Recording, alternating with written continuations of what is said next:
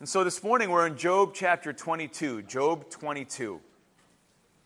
One of my favorite books. Of course, there's a lot of confounding and confusing things in some ways, and we can argue and debate, if you will, and process and doubt and question, and there's a lot in the book of Job. And the more that you read it, the more you can mine out of it, just like all of Scripture. Amen? For those of you who know the riches that are contained in the Word of God. And we're in Job 22. And, you know, I think about Job and all that he went through, and I could recite to you his whole story, but how he lost everything. Let's just summarize it. He lost everything. And then you throw in this truth, because God allowed it. And that's where we start to kind of go, I don't know. That kind of God? Like, would God do that? And come on, you've been there. I know if I've been there, you've been there. And we think about those things, and we wrestle and we struggle. But it was something that there is so much, even in the first chapter or two, again, to pull out and to understand and to see how beautiful, how powerful God's sovereignty. That God is sovereign. He's in control and He's all powerful. And that there was no permission by Satan. If he didn't come, he had to get it from God Himself to do anything in the first place. That's an almighty God, just to remind you and to point out. As difficult as it may be in our humanity and our little puny, finite minds to grasp how this could all be, God is still God, and He's in control and all-powerful. And that's something that is evident throughout the book of Job, throughout Scripture, but in Job, and Job acknowledges as much at many points in the book, and especially at the end, after everything that he's been through. Now, Job, he had these great friends, if you remember, the three friends. I can't even, and they would come to him constantly trying to help him get right so that the tide would turn with the events in his life and with all the things that have happened. And so that he could be restored and be right with God. And they had all kinds of suggestions, and they had all kinds of comments and commentaries. And his friend Eliphaz was one of them. And prior to chapter 22, he already had two, as we would call them, arguments or cases to make before Job and say, this is what you've got to do. This is who you are, but you've got to be this. And he was making all kinds of statements about Job. And Job was in fact called a fool. He was called a sinner even. He was called that by his own friends. And he was called a lot of things. And I encourage you to go back and read before chapter 22 in Job, the things that he was called. Now, one of the dangers that we can do, and of course, I don't think I'm doing that this morning, is we can very easily present something and apply something and share something out of context. And when we get to chapter 22, Eliphaz is actually talking to Job, and he has transitioned from calling him names to actually accusing him of some crazy things that were not Job at all, and Job was not actually, in reality, guilty of. They shouldn't have been directed there. But his friends, in their effort, and especially Eliphaz, here he goes. He's making these specific accusations. And I'm not going to go through them, but in your Bible, if you have them, or in your app, you can see in verse 5 through 17, he makes some of those specific accusations. And things like, you don't know God at all, is what he's even more than inferring. He's really saying that there. You're not helping the poor. Because Job was wealthy at one point until God took everything away. And it was all false and undeserved. And this is where we can get in a little bit of trouble, because even when Eliphaz starts to speak to Job, he's saying, here's the beauty about this, how God can use even the things that are with a wrong motivation, wrong suppositions and presuppositions, but there's still wisdom found in there. And this is where, I don't believe we're taking out of context, but it can still apply to us. And when you read what he has to say, it can apply to somebody who doesn't know God at all, ultimately. But even if you do know God, there are lessons and there are wisdom there for us that we should take to heart, and really take to heart this morning and always. And still, as I mentioned, somehow God, because he's awesome, God, because he's in control, he takes, and out of Eliphaz there's good counsel, not just for Job, who doesn't really need it, these specific things, but for all of us too, that we can apply. And they're built on false suppositions that he was a wicked man and a stranger to God, but that's not true. And I want to encourage you to take some lessons this morning from Eliphaz, and for myself to do the same thing. Here's the first thing that you should notice, because Eliphaz, as he's made statements and now he's accusing Job, and then he makes in verse 21, he starts to say something that we got to take to heart. But listen, before I get there, something that's really important for me and for you and for all of us to take to heart and to learn and to live out in our lives is this, is that we need to be careful. Let me just take that back for a second. I need to be careful with the words that I say, how I respond, and the assumptions that I have or that I can make about people or towards people. It's a good lesson for all of us. We might say, well, I'm soft-spoken, I don't say as much. I'm going to tell you something. There's something called social media which brings out the worst in every single person. One way or another. It might not be like this, but it comes out. Be careful. Be careful with the words that we use. Eliphaz was not careful.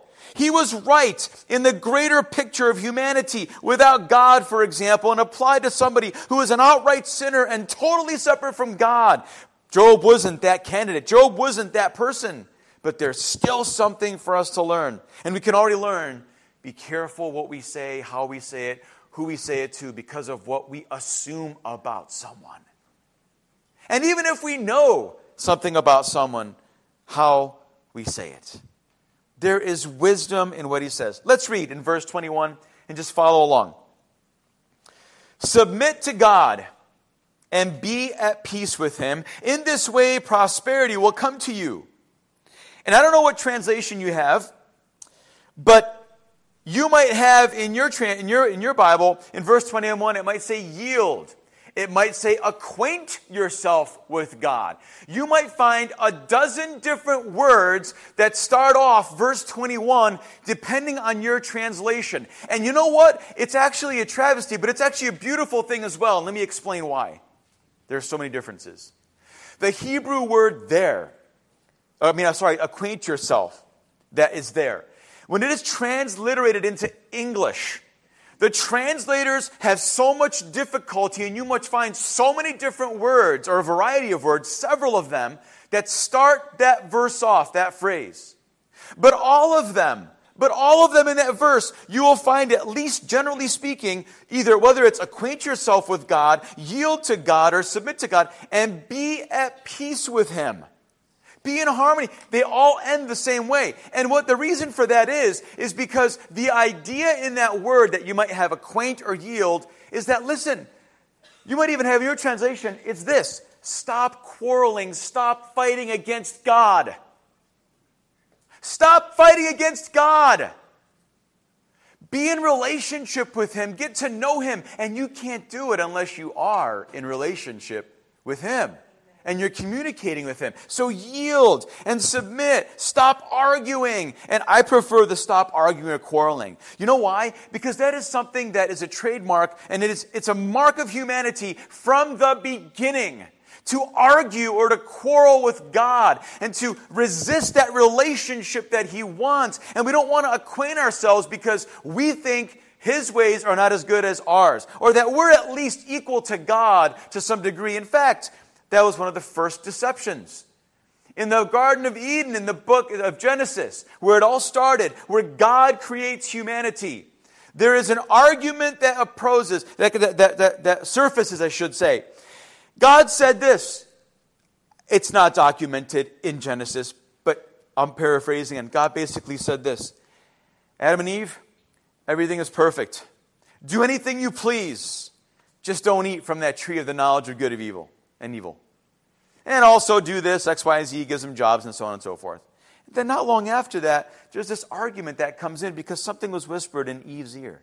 And now the argument in their heart and with God is this: God, you didn't really mean that. I mean, if you're good, you wouldn't withhold that. I mean, we have everything else already. God, there's no way. And did you really mean that? Come on.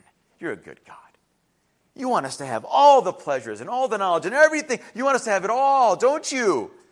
There was an argument that started right there. Listen, as I'm saying that, I'm thinking of Cain and Abel. Cain and Abel, it's implied, and I think pretty clearly in Scripture. They were to bring a sacrifice to God. There were expectations. We can pull that out of Scripture. We understand that. And of course, Abel brings the proper sacrifice. Cain doesn't. Oh, he brings the sacrifice of all his produce. And he worked hard and he gets it all together. But Abel brought that livestock, that lamb. He brought that sacrifice that was what God wanted to satisfy him and to please him and to glorify and worship him in the proper way with the proper sacrifice. And of course, Cain says, but God, this sacrifice is good enough. How dare you not accept it, God? I worked hard, for crying out loud, and I give it all to you now. Let me take it out on Abel.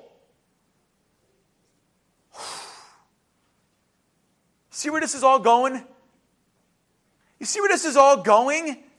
All these things that are going on. We start arguing with God, not taking Him at His word. And we're arguing with what He has declared as reality, as truth. And we're arguing and saying, no, I can do it better. No, my way is better. It's not. Do you remember Moses? I'm just going through, because this is from the beginning, and I'm skipping a lot of things. Moses, he didn't argue with God. Right? He didn't argue with God. I mean, God comes to him in a burning bush. That would blow me away right off the bat, right? And God is saying, Moses, you're the deliverer. That's a quick summation of the whole conversation. You're the guy. What? But God, wait a minute. Listen, I got an argument against that, God. I got an argument. God, I'm incapable. Do you know who you're talking to? Oh, by the way, what am I supposed to say? Oh, you know what? You still think I'm deliverer? I'm a nobody with no authority. Who's going to listen to me? God, no way. Listen, let me tell you something. You don't know. You're telling me I'm going to be deliverer of your people? I can't even speak. I mean, I'm a klutz with my words and with my speech. It's not eloquent. I'm all over the place. I sound like Pastor Bob, for crying out loud. And he says, God, do you realize after all this, listen, just send someone else. There are better people. God already said something. And Moses is arguing with God. He didn't get out of it, thank God. But he's arguing with God. By the way, you don't win an argument with God, okay? What about the Hebrew people in the desert? Does it come to mind with you, if you're a believer and if you know the Word of God, doesn't it come to your mind right now? You can think of all the arguments they had, not only with Moses, but with God and against God, the arguing and the fighting with God and saying, God, you said this, but it's not good enough. God, you gave that, but that's not enough. God, you arguing. We want this. We want it better. It was better in Egypt. Manna, oh man, I want pumpernickel.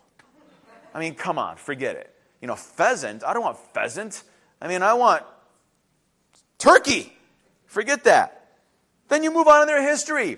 And they're going along, and God He is their king, He's their Lord, He's their master, He's their ruler, they're following, they're His people, they're chosen by Him. And then there comes, God says, I'm your Lord, I'm your king, I'm your God. I am Jehovah, the covenant God through Abraham and the patriarchs. And then there comes a point in time, and they argue with God, and what do they say? We want a king!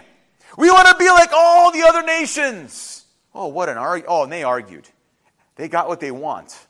They got what they wanted. Because God was still in control. God knew what was going on. But they argued with God. And God said, are you kidding me? You don't understand what's going to happen when you have a king. Oh, boy, and did much happen. That's a whole other sermon, right?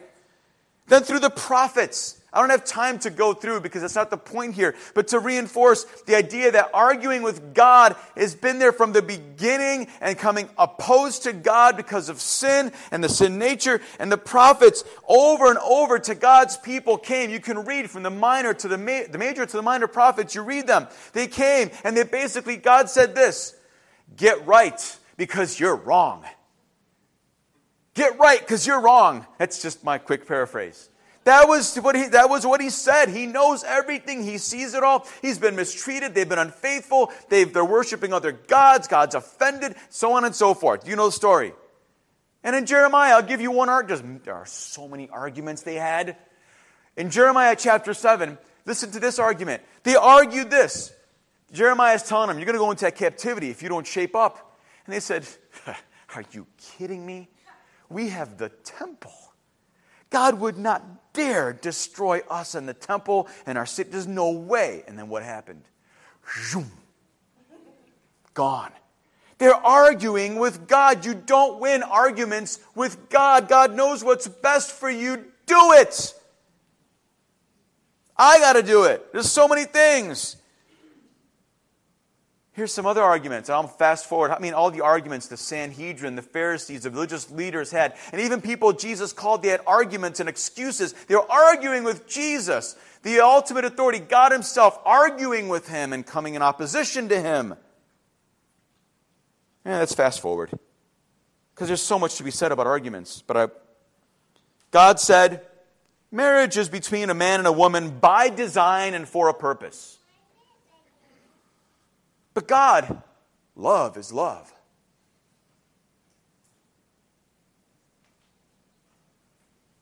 I'm not going to add to the argument because I don't want to get in trouble. I'm not afraid of that. Love is love. Who cares?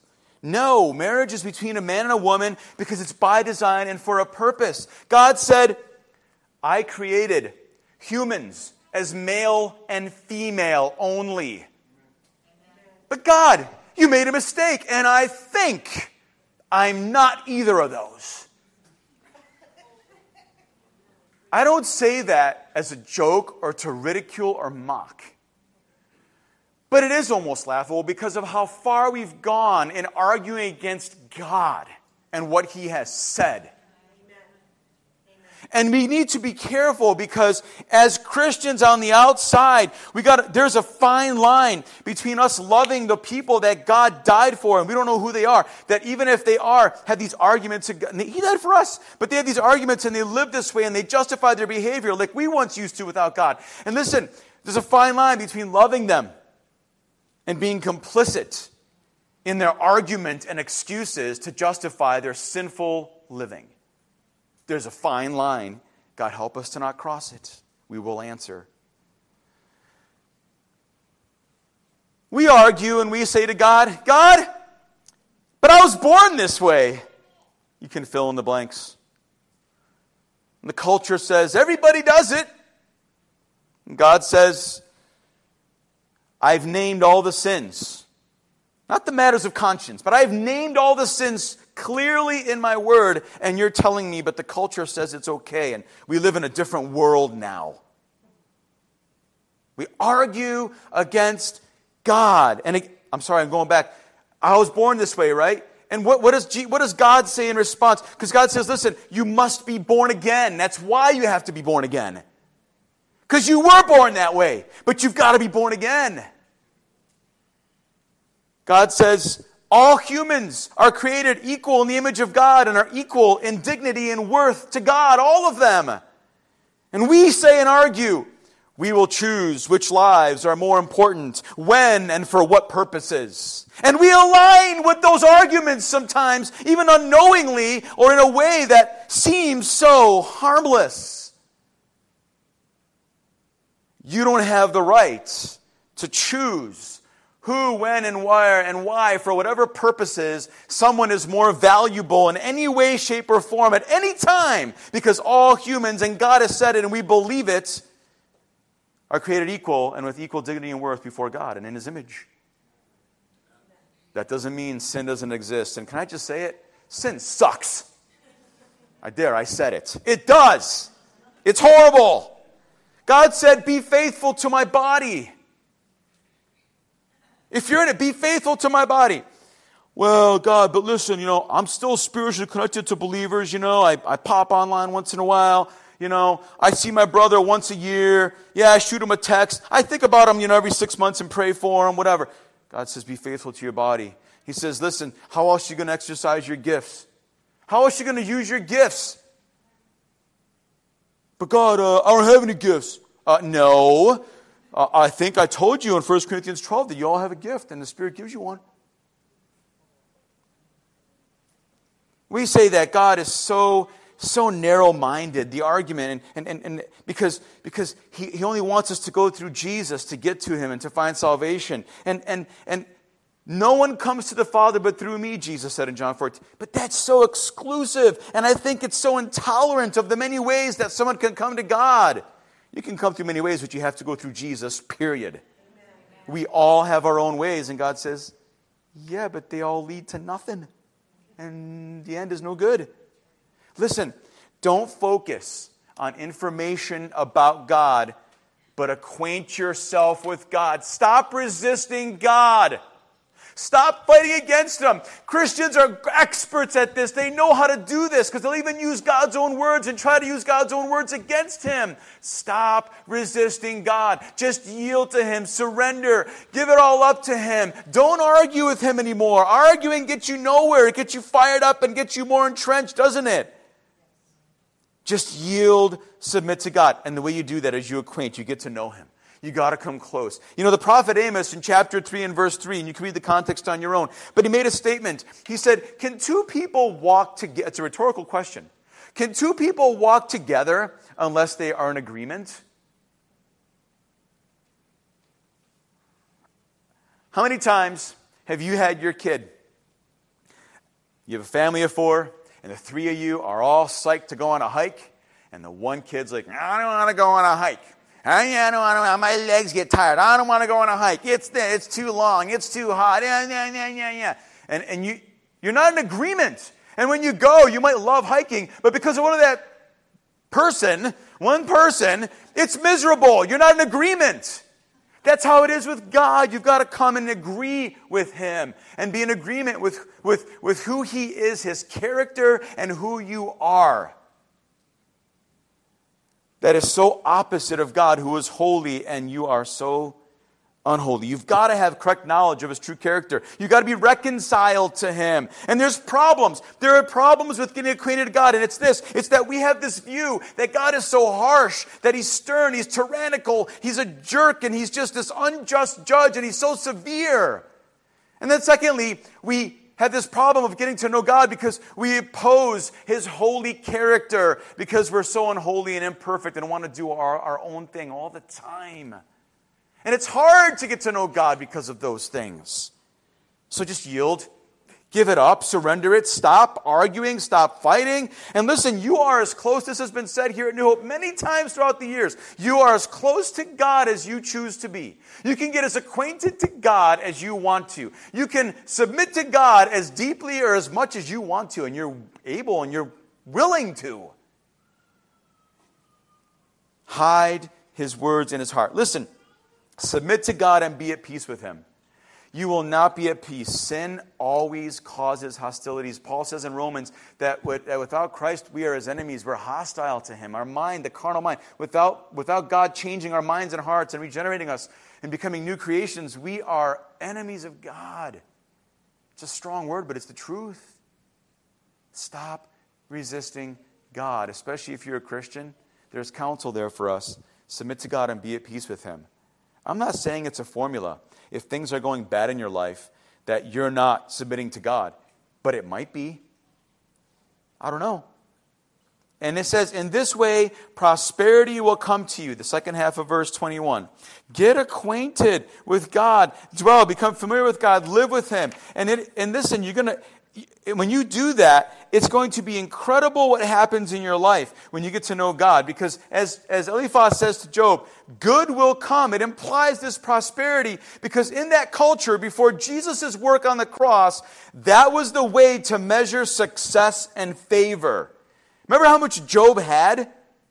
Then he lost it all. Does that mean he had no favor of God anymore? The favor of God was gone?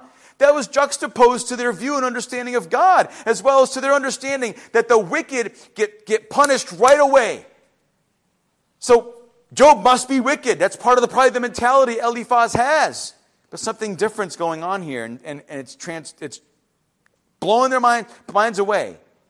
Listen, this reality, this good that comes to you, this prosperity that comes, it's not just material gain. Think about it. And especially for us after the cross, after Jesus rose again, the good is that we have pardon of sin, that we have peace in our conscience, that we have the assurance that we have all that we will ever need, and we'll be supported when it's tough. We'll have peace in the midst of death and illness. We'll be raised to new life in Christ after this life on earth is over.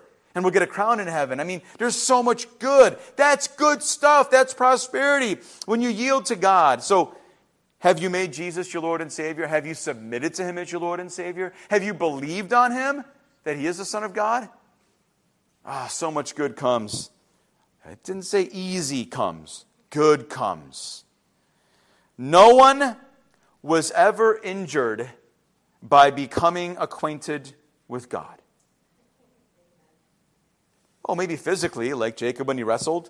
Oh, but he knew God, and he was overwhelmed and filled. But listen, you will not be, you've got to take that to heart. Surrender, submit to God. Listen, secondly, look at what Eliphaz says. He says, listen and obey in verse 22. Verse 22, and I'm finding my scripture here. He says, accept instruction from his mouth and lay up his words in your heart. Take God's words to heart. Don't just blow it off. Listen to it. Believe it, accept it, and apply it in your life. Embrace the truth. Let it influence your feelings and your purpose for life. Don't let your feelings influence your purpose and your life. Let the Word of God influence your feelings and purpose for life. What are you listening to? What am I listening to? We are being shaped by every single thing that we listen to. And the advice here is that if we listen to God's Word, we're better off. We're much better off. We're good. Lay up His words in your heart. Hide them there. Look what else. Look what else he says in verse 23. If you return to the Almighty. Now, Job didn't need to return to God. We understand that. But sometimes we wander as sheep, don't we? If you return to the Almighty, you will be restored. If you remove wickedness from your tent, remove sin and wrong behavior from your life. Get rid of sin from your life. I can't repeat it over and over again, but your home, your attitude, your relationships, everywhere. You can't do it by yourself, but we have this amazing advocate who can plead our case to the Father. We have God, we have the Holy Spirit, but it requires a change in our behavior. We run to Him, we submit to Him. We let Him make the argument that He paid the price for us, and then He transforms us, and we're forgiven and washed clean, and we move it away far from our tent. Get sin as far away from your life as you can, because nothing good ever comes with sin and from sin. It doesn't. That's why we still argue. Remove sin and wrong behavior, he says. And verse 24, and if you assign your nuggets to the dust, your gold of Ophir to the rocks and the ravines. He actually transitions here, Eliphaz, and he says something that we were moving into this area now, that when we yield, we get to know to God, we submit to Him, there are beautiful results and benefits, blessings to submitting to God. Because verse 25 says that if we take what we treasure, he says, then the Almighty God will be your gold. He'll be the choicest silver for you. We sang that at the end.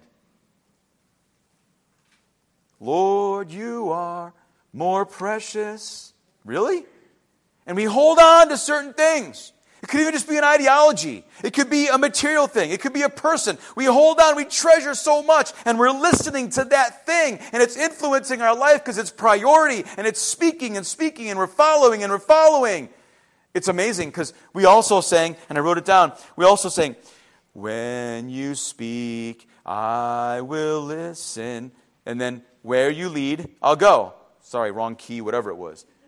But you got the word, right? We're singing these things. When you speak, I'll listen. But we argue with God. We don't treasure His heart. And we treasure other people's words. God will be your treasure when you get to know Him. And when you submit to Him and you move sin far away from your life and you value His words. And He will be that invaluable source of happiness, and you'll have more than you ever imagined. What else do you get in verse 26? Look in verse 26. He says, surely then you will find delight in the Almighty and will lift up your face to God. Can I just summarize it this way? You will then take pleasure in God's existence and His relationship to you and with you. Your head will be lifted up and you'll be confident, not cocky, but you'll be confident and assured to know Him and that you do know Him, that He's with you, that His word is true, and that it'll help you to believe it and not fight against Him and oppose Him at every turn in your life. You'll have joy. And not only that, but in verse 27, Eliphaz says, you will pray to Him and He will hear you and you will fulfill your vows.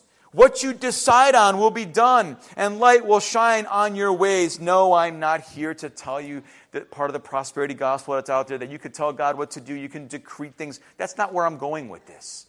I'm going to speak it, it's going to happen. I'm not going there. That's not what I'm saying. The whole point is, you will be heard by God. Why? Because you are so close to Him, you're so acquainted, you're so connected, you're so submitted to Him, that you understand and you know His will all the more clearly. And we need to keep understanding and knowing His will even more clearly as we go through our lives. And then when we pray and we ask, our prayers get answered because they line up with God's will. And what is mine is mine. Your prayers will be answered. You will be heard. That's an awesome thing. It's an amazing benefit of yielding to God and not arguing against what He said and who He is. And then verse 28 to 30. What you decide on will be done, and light will shine on your ways. When men are brought low and you say, lift them up, then He will save the downcast. He will deliver even one who is not innocent, who will be delivered through the cleanness of your hands. Can I just paraphrase this way? God is going to work through you. That's the point.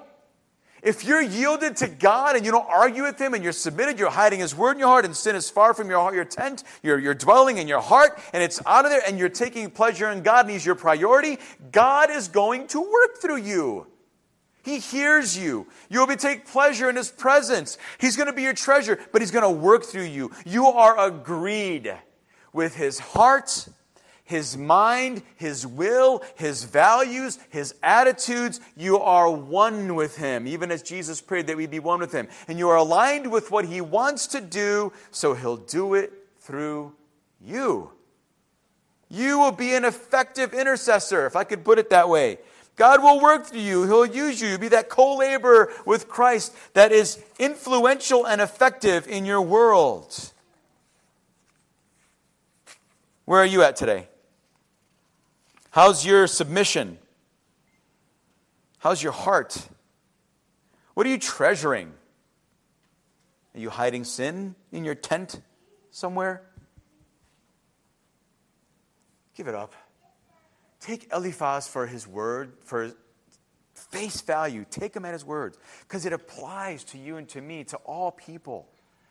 Stop arguing and opposing God. And when you do that, you'll be at peace with Him. It's an amazing place to be. It's transformative, and your life will never be the same, and you'll be so much, I don't want to put it this way, but you'll be so much better for it. Stop arguing with God. What are you arguing with God about? I can't go into your brain, your mind. I can't go into your heart, into the deepest part of your heart. But what is it that you're constantly arguing with God about? I don't mean to, if you take this to heart, then it is you. And I'm not pointing you out, I'm not naming anybody, but if it's you. But if you've been a Christian for 40 years, 20 years, 10 years, or a good length of time, and you're still arguing with God about whether this is His word or not, stop arguing. Stop arguing. What has it netted you? Nothing but frustration and anger and bitterness. And then it spills out with this vertical relationship with God you have. And now you're arguing with God, carries out to people around you. And all you do is argue about these things with people. And there's no peace. Stop arguing with God. And it just might be that you won't argue with people so much either. Amen? Lord, take these words of Eliphaz, use them, Holy Spirit, to confront us at that point that needs the most attention, and you know where that is. Father, I pray that in my heart you would just continue to work deeply, and my brothers and sisters and friends here and visitors, God, that you would just convict us and convince us, Lord, to stop arguing with you and to just get acquainted with you, yield, submit, surrender, to know you, so that we might be at peace with you. And it's all possible because of what Jesus did on the cross and reconciling us to you. Help us to yield control to Jesus, who is Lord and Savior. Thank you, Lord, for the benefits that we will, Lord, just experience in our lives when we do that. Help us to walk freely, confidently, with joy and peace, and all the while as we do that, sharing it and sowing those seeds of all those things that come from you. In Jesus' name we pray. Amen. God bless you. Have a great day. Stop arguing. Don't argue with God. You're not going to win. Amen.